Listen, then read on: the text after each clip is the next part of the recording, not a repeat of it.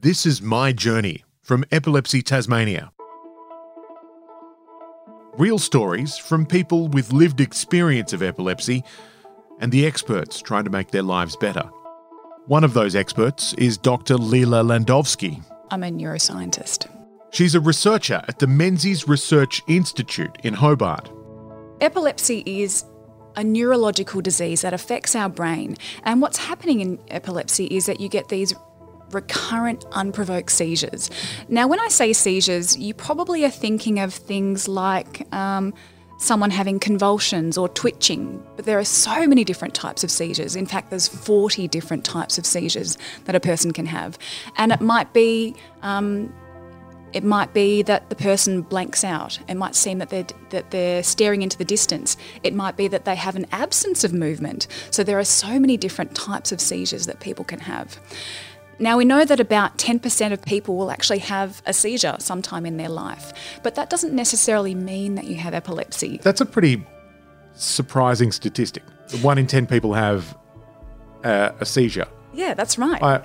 When I read that in a paper, one of the very long papers that was sent to me, that made me stop and think, wow, that's a lot. Yeah, everyone that you talk to will either have had one themselves or will know someone who has had one. But it doesn't mean you're epileptic if you have one seizure. That's right. So to have a diagnosis of epilepsy, it means that you have to have a number of seizures over a period of time. And so what do we know about seizures, and is there anything that people need to understand about them? Well, how about we talk about what's actually happening in the brain when someone has a seizure? Okay. So, the brain is controlling everything we're doing, whether we're thinking about it or not. So, it's helping me form each word as I speak. It's helping me digest food that I've eaten earlier. It helps me walk, all of these things it does autonomously.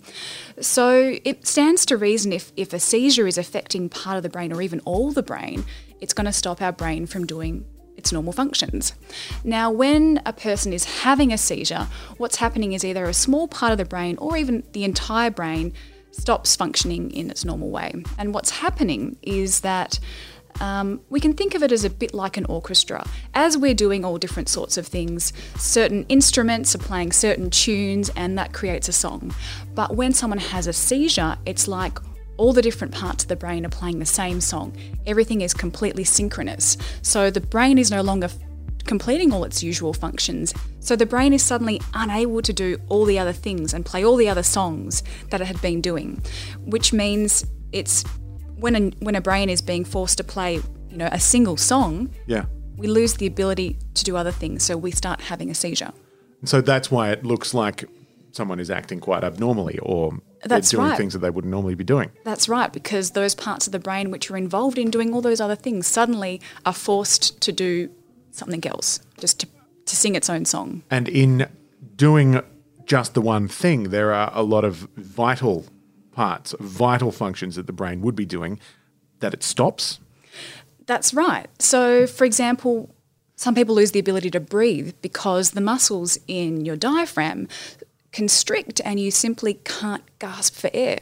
So there are so many elements of our basic function that can be transiently lost when you're having a seizure. So in doing that, then there can be some lasting damage caused after a seizure.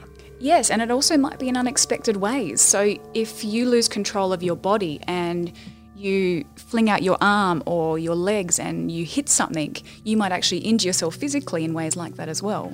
We're kind of getting an understanding now of exactly why it can be a condition with such serious ramifications. What happens after a seizure depends so much on the individual and the type of seizure that they're having that you can't necessarily make assumptions about how it's going to affect their brain going forward.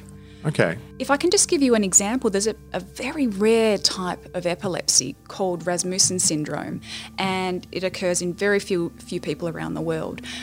But it is very severe. In fact, it's so severe that the only way of treating it often is to literally remove half of the brain in a procedure called hemispherectomy. And that sounds remarkably severe, and it is. But the effect on the body and on the brain afterwards is absolutely remarkable. So we think of the brain as controlling everything we do, and you would think that if you removed half of your brain that you would lose your ability to function as a normal individual.